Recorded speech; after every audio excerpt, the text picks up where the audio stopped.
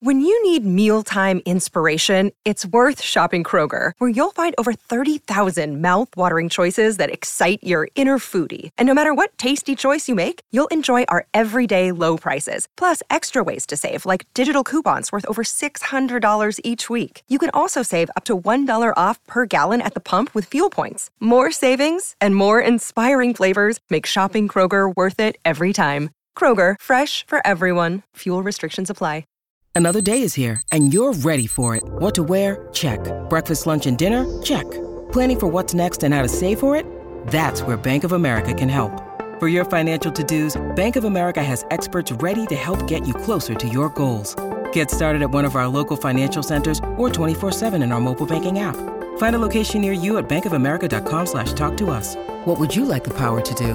Mobile banking requires downloading the app and is only available for select devices. Message and data rates may apply. Bank of America NA, member FDIC. This is a Crowd podcast. We Didn't Start the Fire, the only podcast started by me, Billy Joel.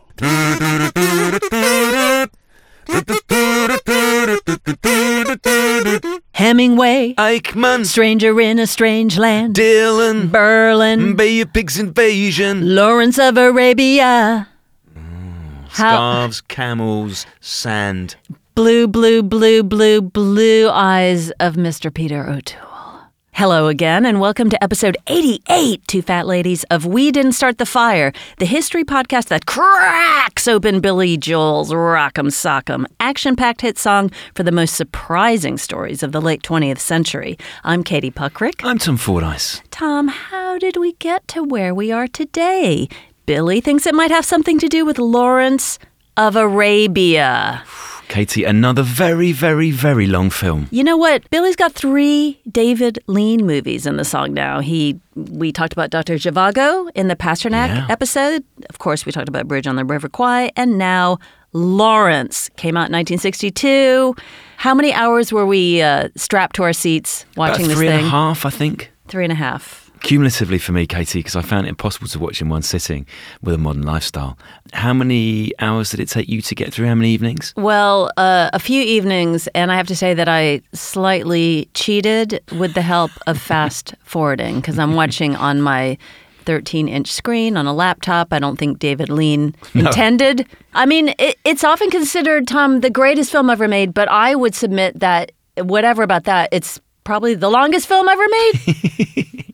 It's also one of the campest films ever made, Katie. We talked previously on Fire about Ben-Hur, about the heaving chests and the metal breastplates of that particular epic. This is more sweeping gowns and headdresses. But all for the gents. All for the gents. Yeah. Campus Christmas, nonetheless. Yeah, Campus Christmas. I enjoy it. Also, something for the mid-century men to discover maybe a more tender, vulnerable side of themselves, giving them permission to walk a little more lightly in their loafers. In their sandals, yeah. In their dusty sandals.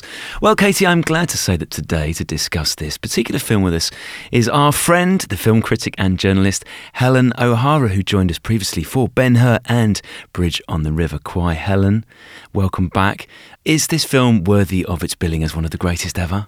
I think it probably is, yes. I mean, you get me in for all the long films, so, I want to come in and do something in 90 minutes. But no, I think it genuinely is. I mean, I think when you see it on the big screen, which I didn't at first, it took me a long, long time to see it on the big screen. I just kept watching it just at home and stuff. It really does kind of blow you away, just the scale of it, the scope of it, and the unexpected complexities of it. It's not just, I mean, you can see it as just a hero story, but it's not just that. It's got lots and lots of different layers. It's got lots of subtleties. Steven Spielberg thinks it's the greatest film ever made. Steven Spielberg watches this before every new film that he makes. It's like part of his ritual to rewatch Lawrence of Arabia before every new film. Like, this is what I'm aiming for. Let's go do something like that. So I feel like, I'm not going to argue with him. So before we get into what actually happens in one of your patented 45 seconds boil down of a 59-hour film, who was Lawrence of Arabia? He was a British officer who was sent to Arabia, who was sent to initially Egypt and then into the Arabian Peninsula during sort of World War I, before and after World War I. And he was instrumental in basically bringing the tribes of the area into kind of alliance with the British or the Allied cause during World War I, getting them to attack the Turks who were allied with Germany at that time, and sort of, was really instrumental in World War I policy in the Middle East. And what were his special skills? He could speak Arabic? He could speak Arabic. He was familiar with Arabic culture, was very, very, very well educated, so he could communicate with them in their own terms. Mm-hmm. He'd been working in the area as an archaeologist before the war, so he had a little bit of local knowledge, geographically and historically and culturally, that he was able to... Weaponize is a harsh word, but you know what I mean? He was able to use that to actually communicate effectively with the people of the region, rather than just coming in all jolly hockey sticks and just assuming they'd kind of see the wisdom of whatever he was selling. And was he an obvious topic for a film almost 50 years later? Was this a story that had been doing the rounds in Hollywood and in British film circles, waiting for the right person? Yeah, it had been talked about quite a bit. So his book was a bestseller. His 7 Pillars of Wisdom, which he wrote about his experiences, had been a big bestseller and had been received a lot of attention. And there had been talk of previous adaptations. There had been a moment where it might have been made with Laurence Olivier, which I think would have been pretty amazing, actually, but in terms of casting. But the financing fell apart a few times. It was difficult to figure out where to shoot it, how to shoot it, who would star in it. There was a whole list of names that have been... Basically, if you're blonde and British, chances are at some point somebody suggested you should play Lawrence of Arabia. I still think Tom Hiddleston would be quite good in the role. Oh. A little bit old now. So what happens in the film? I mean, what doesn't happen in the film? It's fabulous, it's flowing, it's zhushy, it's gushy. But let's have some plot points. Yeah, so unusually, the prologue is an epilogue. The prologue is Lawrence's death, essentially, and then his funeral, and a reporter on the steps of the church trying to get a straight answer out of the attendees about what this guy was, and getting a litany of contradictory statements, and no one seems to really know who he was. And they're also kind of trash-talking him on the steps of the funeral. Thanks very much. Some friends. The reporter also may as well be called John Exposition. He is Basil Exposition's brother, I think. Yeah. Yes, that's absolutely right. But it's an interesting framing device for this kind of story. So then we go back to the young Lawrence, who is... he has problems with discipline. He is not well liked in the British Army. So basically, to get rid of him, they send him off to deal with the locals. And he ends up, not quite by accident, but not by accident either, basically falling in with the right people and forming them into an effective military unit that actually does some good for the British cause or the Allied cause during the war. It's interesting that this plot of the film sort of ties in with some other We Didn't Start the Fire episodes. So I'm thinking about the Suez Canal episode and the Nasser episode, the idea of Arab nationalism. Mm-hmm. The film really nimbly, or maybe nimbly is not the right word to apply to such a long film, but it does deftly cover this concept that the Brits thought, we'll just gather up these various heathens and swarthies and make them do our bidding and get rid of those nasty Turks, without considering that they had their own agenda and perhaps would band together and push their own needs and desires, which was to have an autonomous Arab state. Absolutely. I think it was ultimately a great failure, probably, of imperial foreign policy. It was a great victory of military policy in the short term, I guess.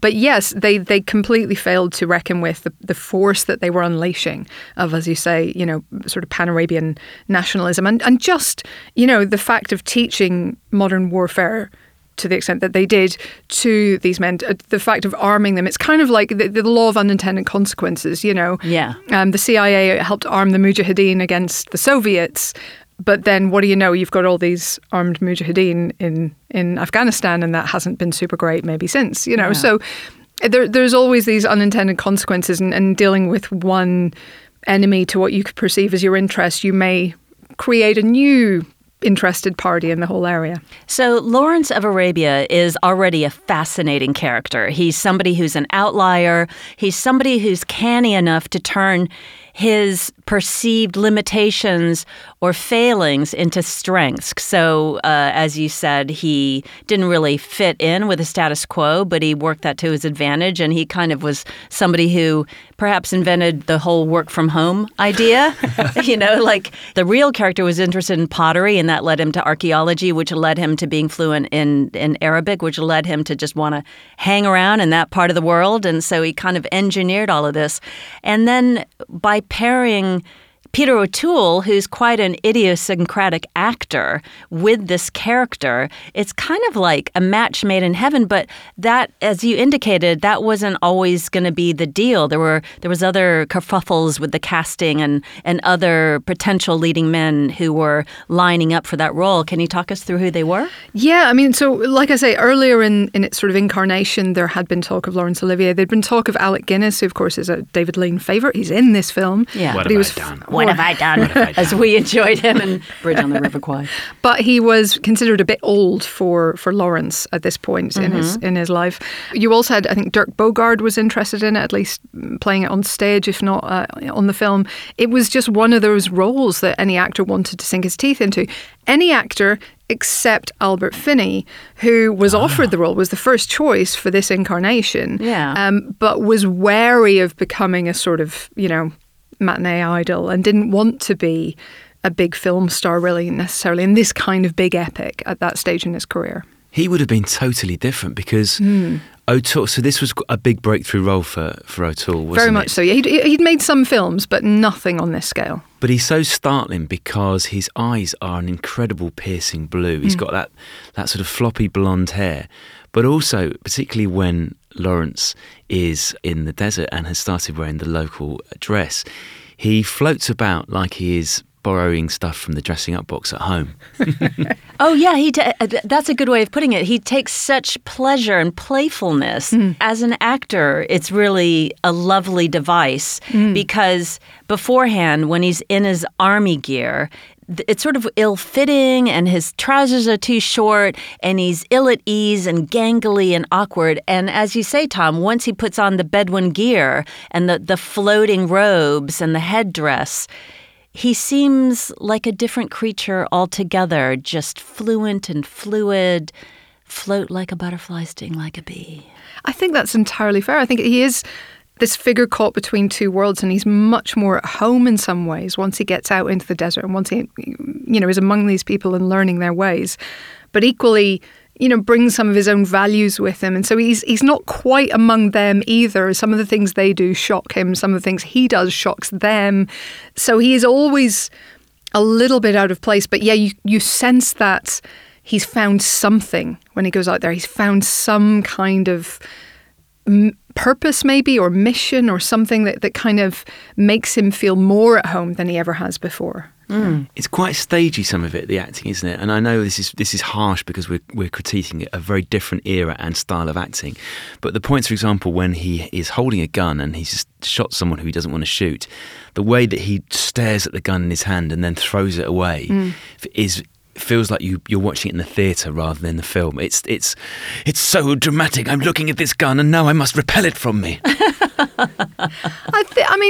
Yeah, all right. I can't argue with that. That's true. But I do think at least they're showing these very fraught situations in a way that not every epic of the era would have done. Ben-Hur wouldn't have done. No. Yeah. Okay, there you go. Because that was Charlton Heston at his most oak tree-esque. Exactly. Whereas I think this, while there are these very stagey moments, and I think you're probably right to get the point across, there are also just like a lot of dramatic irony. So that man he killed, he rescued like a minute before. Those were, I think, two real-life incidents that were kind of put together for dramatic irony, but two very separate incidents in real life. That kind of irony, that kind of juxtaposition is what sets David Lean apart, I think.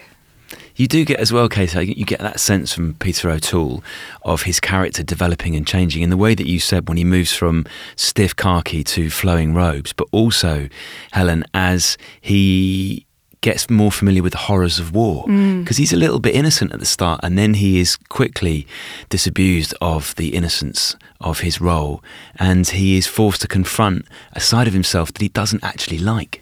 Very, very much so. And I think that's really striking about this film. Like, it shows you the messiness, if you like, of that. It's not a simple kind of boy's own adventure, which I think is how Lawrence had been perceived in popular culture to a great degree before this film. It's like, oh, he's the hero who went in and, you know, formed these, let's face it, they probably called them savages, into a group and you know, got them to help us win the war. I think that was very much the kind of narrative beforehand. And as you say, you know, it's a lot more complicated than that. It is the toll that it takes on him, the toll that it takes on them, the complications it creates for the British in the future. It's far more nuanced than it probably needed to be a big hit, you know, which it was. It's got a lot of substance behind the adventure stuff. Helen, talk to us about the role of the reporter in the film and also in real life in propagating this idea of Lawrence as a boy's own action hero. Yeah, I think there was a hunger really for heroes, I think, coming out of the British, of the First World War, because it was an ungodly mess. Like, it was a war that never should have happened. It was a war with no moral purpose. You know, the Second World War, we can kind of agree, needed to be fought. The First World War absolutely didn't, except for, you know, some old men moving pieces of blocks around on a piece of paper. So there was a need to feel like it had been for something. It was a need to feel like someone had done something good out of this war and that there had been heroes and not just muddy men in trenches. And I think Lawrence fitted that bill to an extent. This was an English person who had clearly done something extraordinary, single-handedly during that war. You know, he was like a flying ace or something. He managed to accomplish something that no one else could, and I think that's probably why the reporter is so hungry for someone to say, you know, he was great. I thought he was amazing, and is so frustrated by all of these people going, well, he was a bit weird. Yeah, because you get the sense that the reporter in the film, Jackson Bentley, who was based on Lowell Thomas, who almost single-handedly created this whole mythology about Lawrence of Arabia.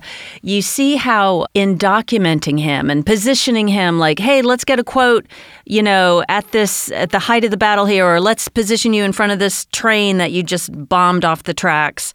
He enables Lawrence, at least in the portrayal in the film, to kind of step into this superstar role and help him brand himself. And you see Peter O'Toole, maybe against his better judgment, embracing the limelight and kind of turning into a little bit of a big head about it, believing the hype.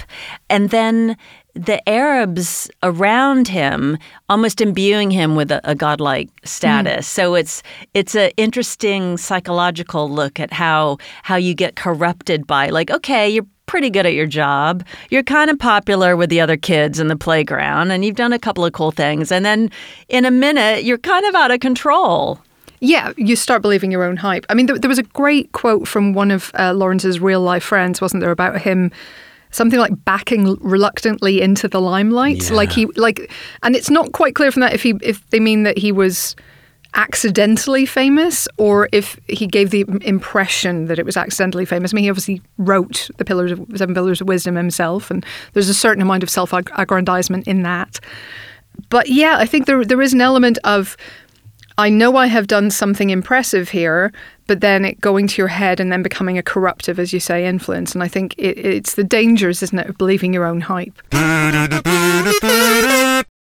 This is an advertisement from BetterHelp Therapy Online. Hello, Fire listeners, it's Tom here. I hope you're enjoying the series. I wanted to tell you about BetterHelp. We all carry around different stresses in life, big and small. A lot of the people we talk about in this series definitely did. And as we know, if we keep those stresses bottled up, it can impact us negatively. That's where therapy can be great. Therapy isn't just for people who've experienced major trauma. It can help you understand the way that your brain works and why you feel a particular way. If you're thinking of starting therapy, give BetterHelp a try. It's all online, designed to be convenient, flexible, and suited to your schedule. All you need to do is fill out a brief questionnaire to get matched with a registered therapist, and you can switch therapists at any time for no additional charge. With over 1,000 therapists in the UK already, BetterHelp can provide access to mental health professionals with a wide variety of expertise in mental health. Fire listeners get 10% off their first month at betterhelp.com/WDSTF, as in, we didn't start the fire. So, that is betterhelp.com/WDSTF. Eat stress-free this spring with Factor's delicious, ready-to-eat meals. Always fresh and never frozen, each meal is chef-crafted, dietitian approved, and ready to eat in just 2 minutes. I eat flexitarian, so with a weekly menu of 35 options, there's plenty for me to choose from. So last night I had the Moroccan-style almond-crusted salmon, and it was absolutely delicious. These are no-fuss, no-mess meals. Factor eliminates the hassle of prepping, cooking or cleaning up.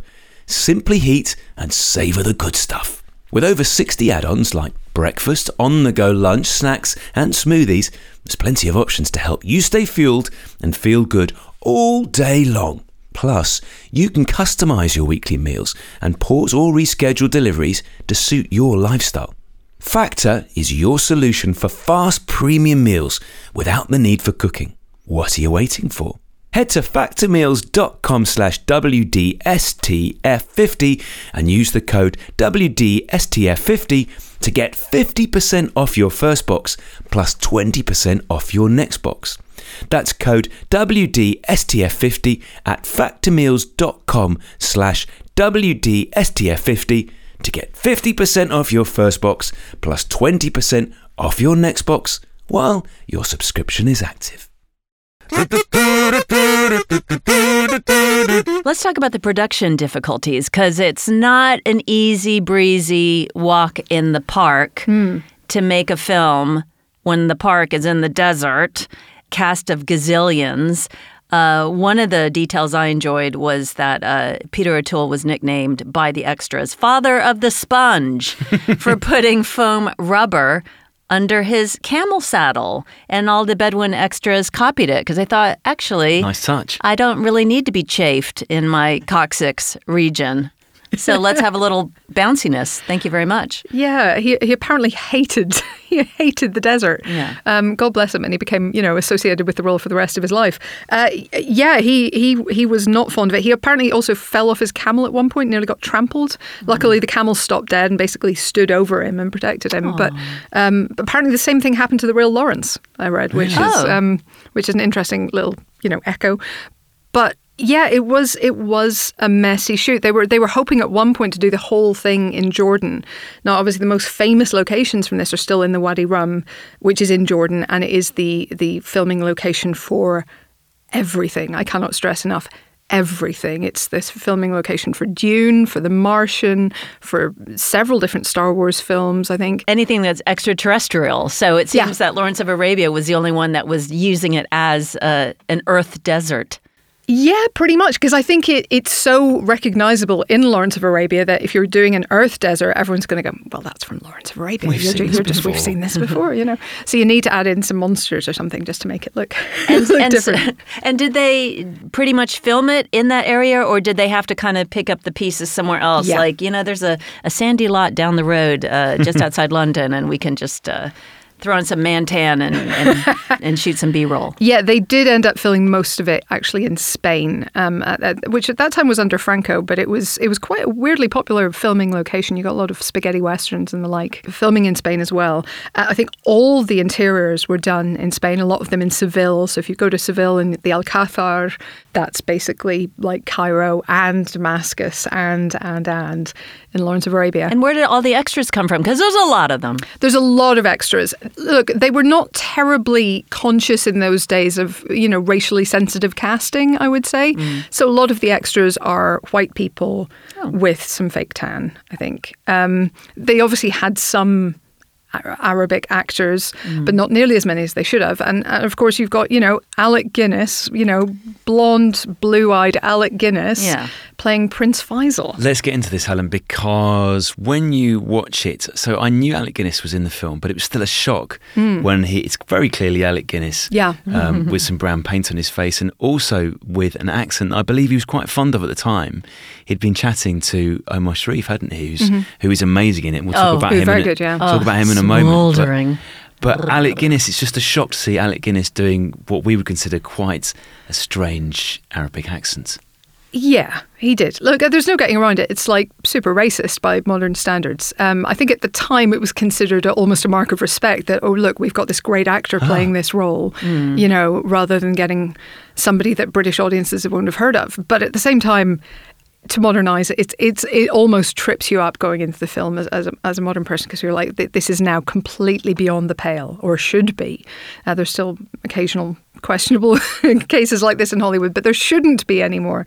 And it does make it very awkward to watch his scenes. It's not that it's a bad performance, it's just a performance that he should in no way be giving. The beard looks a bit stick on as well. I don't know if that's Everything unfair. looks stick on and painted on, because he's not remotely appropriate for the role. Oh my God, come on, David. He also delivers his lines in a very Obi-Wan Kenobi way. Maybe this is what put him in George Lucas's head. In fact, genuinely, this guy's good in the desert. I genuinely think it probably did play a role in getting him cast in Star Wars.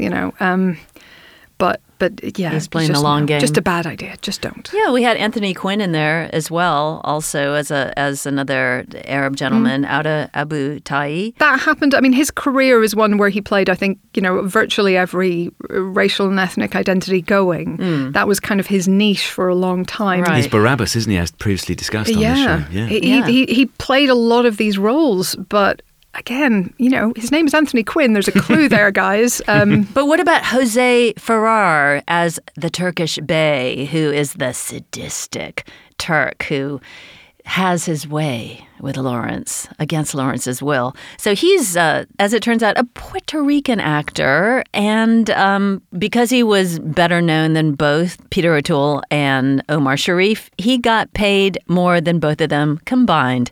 Plus, he had a Porsche thrown in to the deal. Did he? Yeah. Hey, all right. So I didn't know that. He was very, very strategic.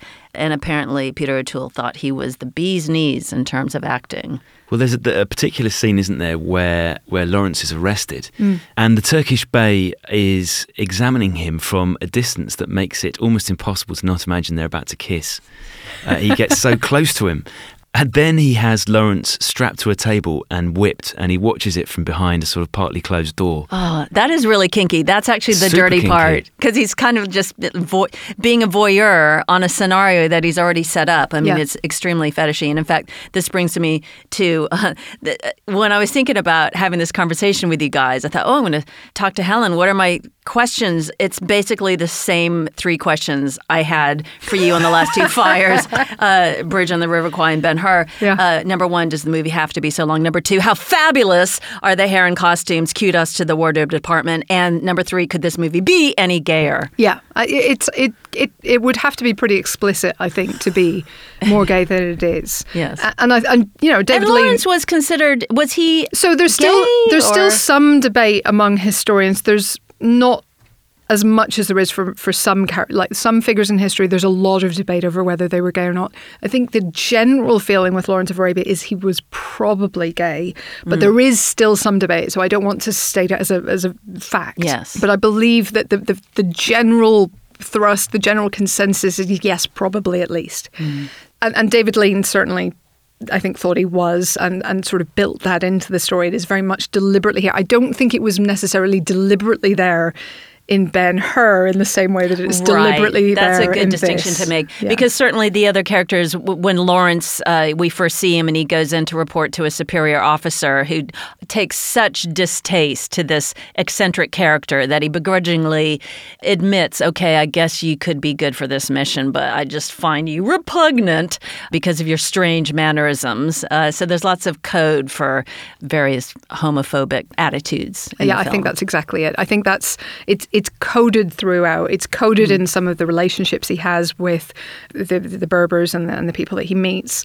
And I think it's very much coded into that scene. There's an element of, it's this central contradiction in posh British army types of the era, isn't it? That they all went to all boys schools. They went into this all male world, that there was definitely some stuff going on. Strong moustaches, a lot of, abuse of younger boys at some of those boarding schools.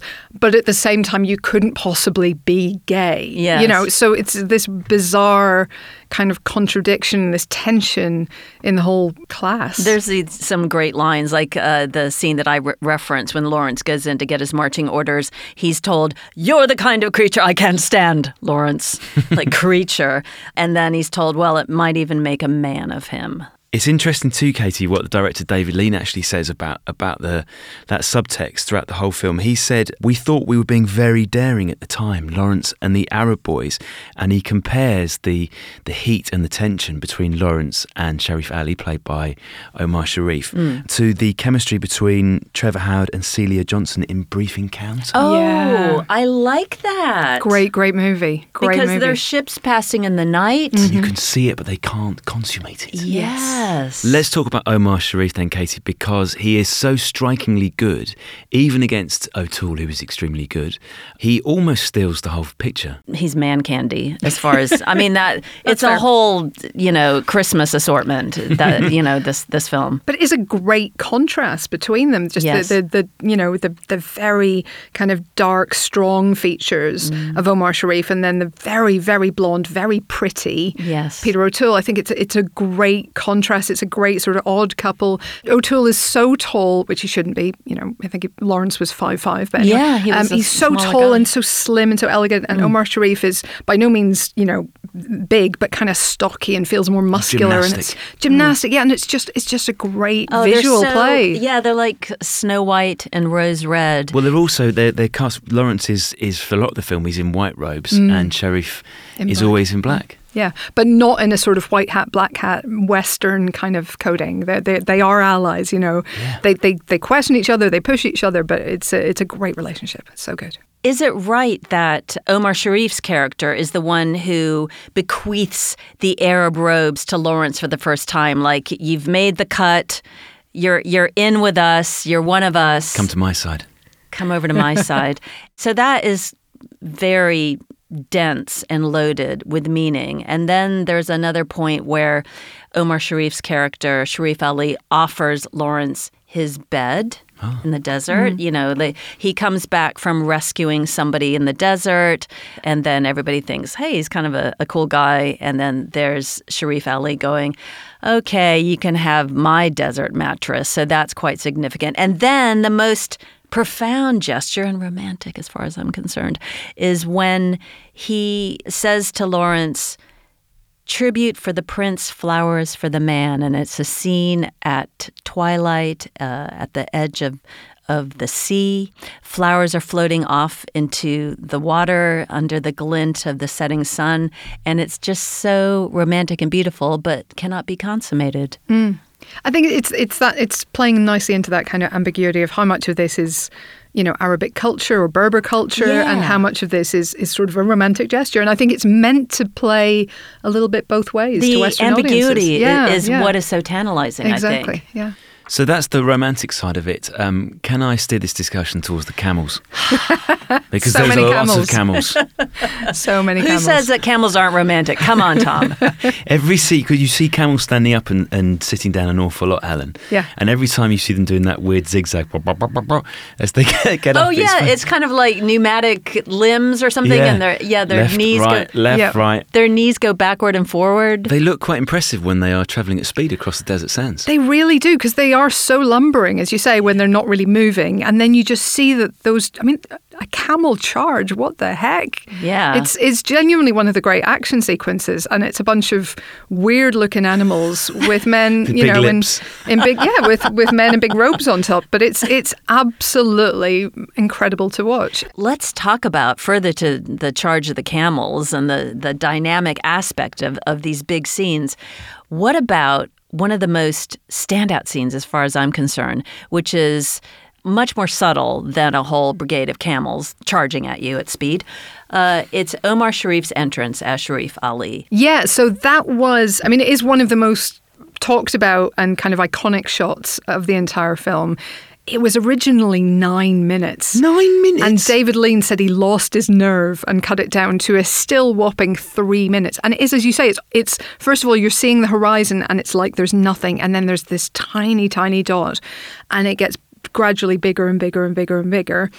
And then it's that stunning entrance where he basically just straight up kills a dude. And you're shocked, you're appalled, you're horrified. What's going to happen next? You know, how is our hero going to get out of this one, kind of a thing? Yeah. And then, you know, almost immediately he explains himself. Lawrence explains himself, and they sort of find a way to work together. But the sheer build of that and the sheer kind of mythic status that it gives him, I think is what's really, really striking. And just the nerve that Lean did display by holding the camera as long as he did. And he said about it that he was employing that Hitchcock technique of utilizing boredom to make an impact. So the idea like the Psycho shower scene where it's a bit mundane for a while and then you know, a violent stabbing in the shower. It lulls the audience like, okay, I think I know what's going on. He's coming. Oh, he's still coming. And oh, he's still on his way. Not quite here yet. And it really packs a punch. Yeah, and it gives a sense of the scale of the desert as well. And I think that's one of the things that this film does brilliantly. And yes, that's also what makes it incredibly long and what might make one hit the fast forward button sometimes if you're watching it at home. But it's about giving it the scale. It's about communicating to you how vast and empty this space is, you know, in order to kind of show how difficult what he actually did was. Yeah.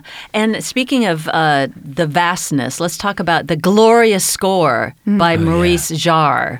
That's almost a character in itself. It is, yeah, and it's incredibly impressive and again influential on pretty much every epic that's been made since. He wasn't the first choice for the music. He was, I think, quite a long way down the list. There was talk at one point of having a sort of British composer for the Lawrence bits and a Soviet composer for the Eastern stuff, if you like, and have almost a kind of contrast musically between the two styles. I don't know if that would have worked as well. It would have been interesting, certainly, but yeah, I mean, you can't really argue with the power of the score. Although, interesting, I was reading some contemporary reviews. And Sight and Sound hated it at the time. Really? What was their absolutely hated beef? it. They thought it was just, you know, kind of overpowering essentially and too much. The main theme is so, I mean, you hear it once and it's in your head. Forever, and it also ties in with Lara's theme, which we've talked about on Dr. Zhivago as well. Yeah.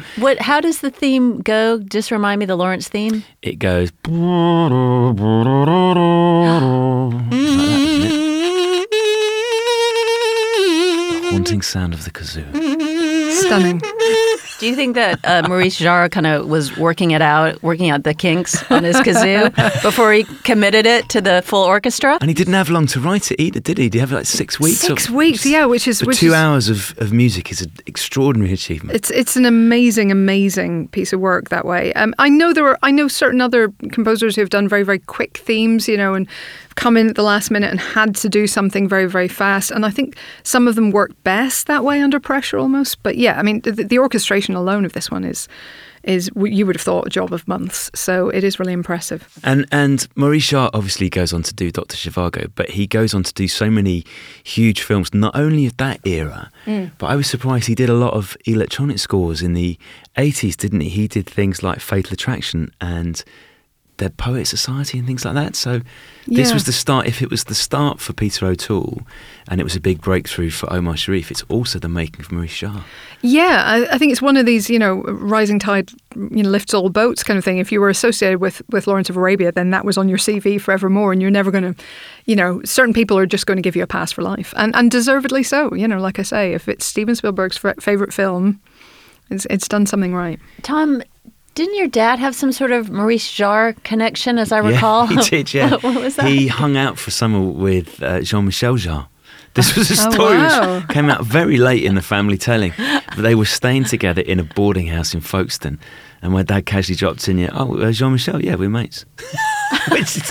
which is quite unlikely when you see my dad and his musical tastes. So this film is a huge commercial success, Helen. It wins 7 Oscars. It's apparently the longest film ever to win. It is Best Picture, slightly longer than Gone with the Wind, yeah. Get I think over a that, minute and a half. Unlucky Gone with the Wind. Why was it such a huge success for audiences at that point? I think it's a lot of different things. I think it's the scale again. I think it's the promise of something inspiring, and exciting. My personal theory, if you look at, I remember once going through and doing a piece on all the films that had broken $1 billion, and all of them had a great moment in the trailer that gave you a sense of scope and scale and something that you had to see on the cinema screen. And this very much has that. If you go back and watch the trailer, it has those sort of camel rides and everything else that makes it seem exotic and exciting and different to what you've seen before. There was, of course, a certain amount of name recognition at this point for David Lean himself. He was coming off other hits. Obviously, we've talked about Bridge on the River Kwai, for example. Mm-hmm. It promised great things, and then it did get, with the exception of maybe some of the Sight and Sound comments, very, very, very good reviews. Mm. And what about any influence beyond cinematically? I'm thinking about the fashion, because we have those soft tan suede new romantic boots that Lawrence wears, the veil. I'm wondering if we saw any of this trickling into popular culture, or is that just wishful thinking? It might be a little bit wishful thinking, but I always think there's always an element of the era when the film is made affects the costumes of the era when it's set. You choose the ones that are palatable to the modern eye for the most part. Right. My personal favourite example of this is Cleopatra. If you look at the Elizabeth Taylor Cleopatra, she could absolutely walk out into any nightclub in the 60s and feel right at home. Sure. So it's not quite that anachronistic, but it is, I think there's elements of finding stuff that will look cool and interesting and different to a 60s audience. But in this case, I think a lot of it is genuinely, those are cool clothes. Those cloaks, the swirl of them, the softness of the boots that you talked about, just the sheer kind of volume of the fabric. I think we saw this It's kind of timeless. Yeah, well, I'll tell you what. I think we saw it popping up again in the early 80s with Spandau Ballet and Duran Duran. And I mean, David Sylvian from Japan, Nick Rhodes from Duran Duran, Bowie and Merry Christmas, Mr. Lawrence had that Peter O'Toole Malibu Barbie bleach blonde hair with the tan look, that sort of Let's Dance. And how much of that is based on a continuing love of Lawrence of Arabia? I mean, certainly in the David Bowie incarnation, I feel like there's definitely clear influences. Yeah. But I think a lot of this, when it does come back around, does come back in. And even in things, again, Star Wars, come on, billowing cloaks and sort of suede boots. The billowing cloak is very good for dramatic twists and turns and exits, isn't it? Yeah. Because it emphasises every single motion. So if you leave a room in tight-fitting clothing, you leave it once. If you leave it in billowing clothes, you leave it at least twice. Oh, beautifully put. Swish. I'm swishing out, and my swishy robe is swishing out at some point 30 seconds later. Sachet away. The only people, Helen, who don't appear to like the film are those who are related to the real-life characters portrayed in it, who are all getting in a right old stink when it comes out. Yeah, they were. I mean, because it does play fast and loose with the truth. So Sharif Ali is kind of an amalgam of characters, but none of the characters on which he was based were happy, and all of their families complained, and I think sued the company at one point as well. Everyone had issues with the way their family was portrayed. The brother of T.E. Lawrence, is A.W. Lawrence, again, was outraged, campaigned against the film, publicly said he regretted selling the rights to the book. Yeah, there was a right old stink, but I mean, that's almost par for the course with any kind of biopic-related topic, I feel like, and especially one where you are telling it in such broad strokes, and where they did, as the filmmaking process and the screenwriting process in particular went on, they kind of got further and further away from a strict interpretation of the exact history and more into what are the themes, what are the ideas, what are we trying to say with this, which I think, is what makes it a great film, but it makes it much worse as a T.E. Lawrence biopic. Also, not big fans, I believe, were the Jordanians. There were certain countries that didn't even want to screen the film. Is that right?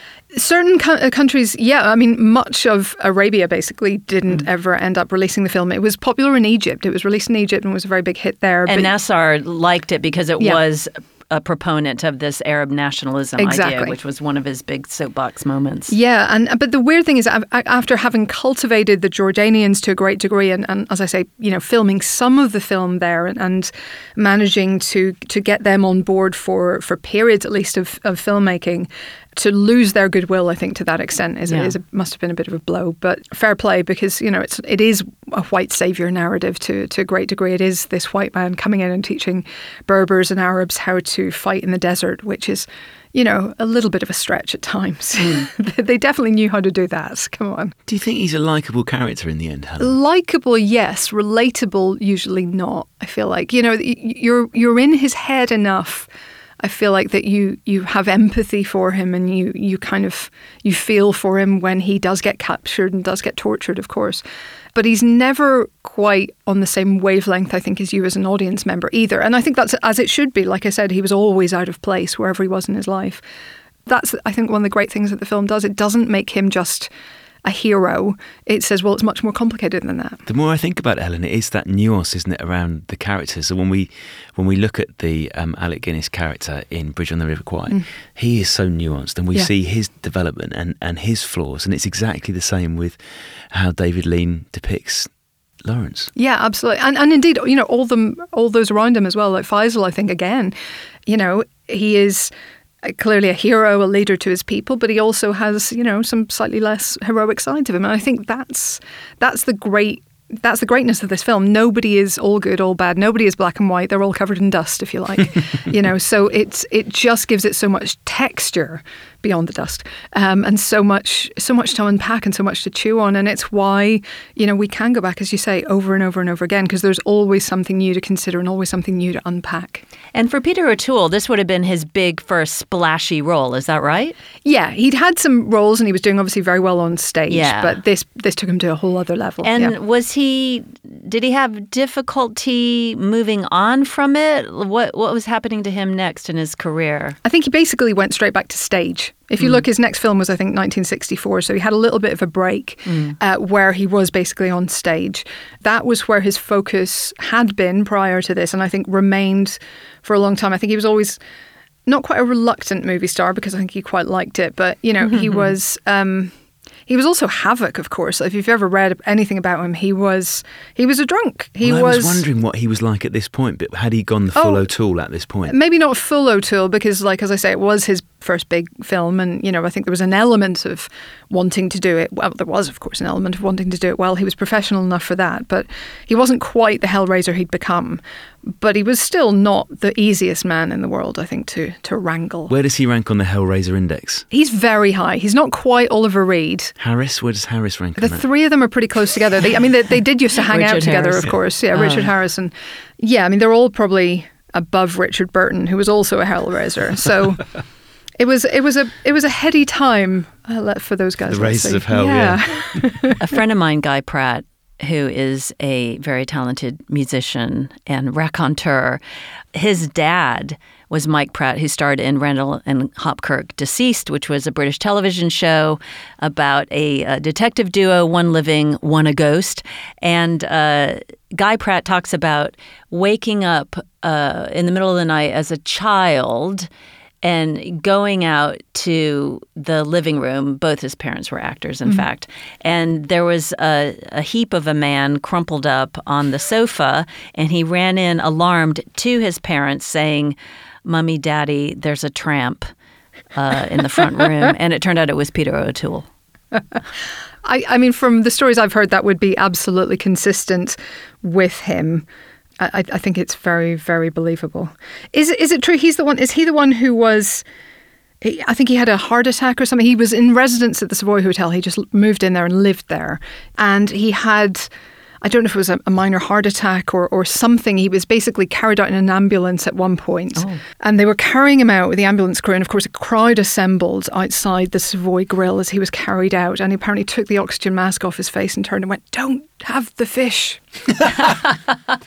Do you think we would recommend this film to listeners of this podcast, Katie, who may not have experienced its full breadth, depth and size? Yeah, I, aside from my blasphemous fast forwarding, but that was just because I was trying to get through all my homework, I would absolutely recommend unclenching your hindquarters, sitting down, plunking yourself in front of a screen, the bigger the better, and just mainlining this thing, because it is a glory, and it is just a testament to filmmaking, storytelling, and masculine beauty.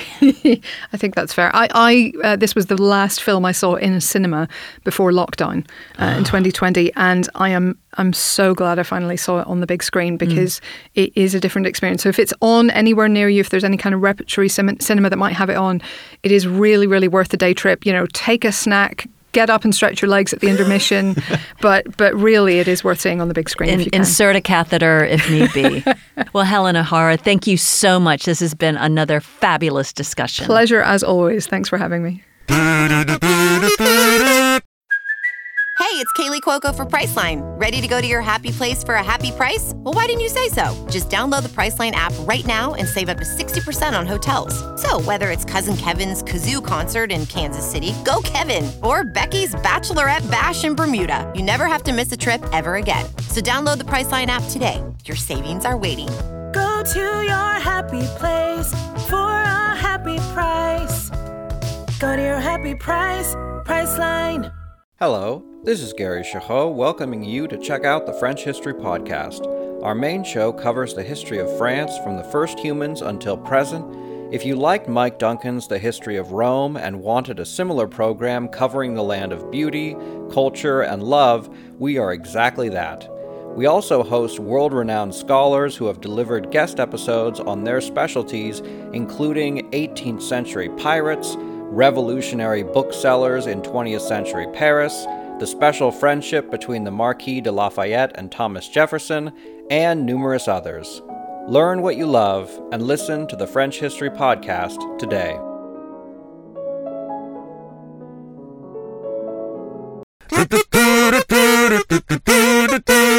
I went on a full T.E. Lawrence study mission. Did you? Went to his home in Clouds Hill, which is a lovely olden days cottage deep in the wilds of Dorset. It's where he was sort of working for the military. He was in the army down the road, but he basically just hung out in his cottage and listened to music. He had a groovy little phonogram with a big horn coming out of it. Then we'll talk about big horns after the subtext we've been discussing, Katie. He had his reading room had a bed in the middle of it that he didn't actually sleep in. It was just for hanging out, lounging, and reading. And what he liked to do was quite a Bedouin vibe then. Kind of a Bedouin vibe. And he did invite various army guys back to listen to music and discuss books. And his big thing was he didn't like to cook. He liked to open up a can of olives or anchovies. That was tea. That was tea. And he'd hand it around. He didn't even sit down to eat. He would just prop himself up by one arm next to the fireplace and just eat some olives. And he didn't He wouldn't drink. even dispense them into a nice dish. I don't think there was much dispensing. It's weird because he had a certain aesthetic. He loved pottery. He loved beautiful ironwork. He had some custom-made woodwork and ironwork in his house. He was much doted on by other writers and certain local ladies who were taken by his boyish good looks. He was on the small side. He was 5'5", as Helen indicated. But he had a leonine look about him, a noble look with his blonde hair. And so I think he did enjoy being cosseted and taken care of. But yeah, he bit it on the road outside, down the road from his cottage on his motorcycle. He took too sharp a turn. I think he was trying to avoid some people in the road. And that was it. I think he was only a short way into his retirement from his adventures in the desert and was not able to live up to his potential. It sounds, Katie, from everything you've said, that he spent the remainder of his life wishing he were back in those deserts of Arabia. Well, I'm not sure about that, Tom, because I was chatting to some of the tour guides at the cottage, and I think he was suffering from PTSD after all he'd experienced. Makes sense. Yeah, and certainly after the assault when he was arrested by the Turkish Bey, as we discussed. I think all he wanted to do was just hang out, read his books, think, eat some olives, listen to some music, have some good chats. That sounds like a perfect evening, Katie. Yeah. If you would like another podcast to listen to before Katie and I return to your ears in a week's time, make sure you check out our other episodes with Helen, which are Bridge on the River Kwai and Ben-Hur. And if you do have any guest ideas or maybe just something you'd like to tell us, you can contact us on email at fire@crowdnetwork.co.uk or on social media, we are at Spread That Fire on both Instagram and Twitter. And speaking of this, I have a listener message I'd like to share with you. Thomas says, I'm currently catching up with the podcast and I'm on the Eisenhower episode. At one point, you referenced the mutual friend who introduced Dwight to Mamie. My great uncle was that mutual friend. What? He'd gone out with Mamie on a couple of dates, but they didn't click, so he introduced her to his best friend, Ike. Wow. Thomas, that is a good insider story. Thomas, thank you very much. If you have an insider story to share with us, do get in touch. In the meantime, Katie, we are pretty excited about next week's episode, which is about... Yeah, British Beatlemania. Oh, tremendous.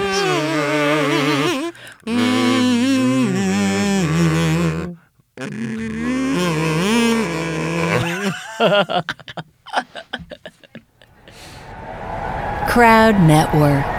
A place where you belong.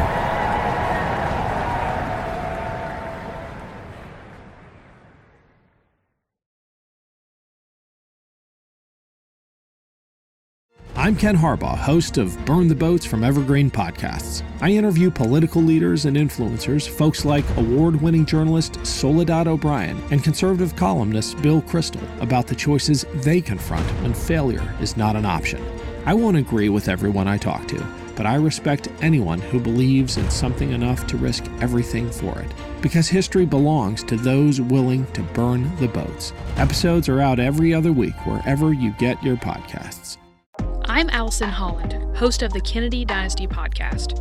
Equipped with a microphone and a long-term fascination of the Kennedy family, I am joined by an incredible cast of experts, friends, and guests to take you on a fun, relaxed, yet informative journey through history and pop culture.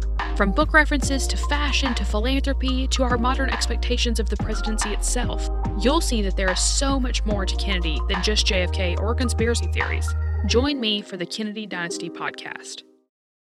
Hello, my name is Peter Zablocki, and I'm a historian, author, and college professor. I'm thrilled to invite you to check out Evergreen Network's History Shorts podcast.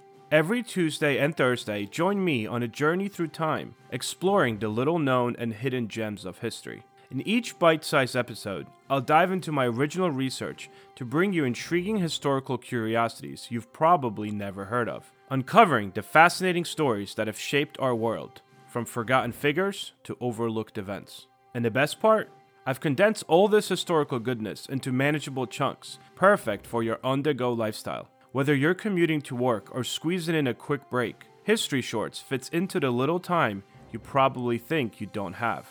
Subscribe now and never miss an episode of the History Shorts podcast, available wherever you get your podcasts.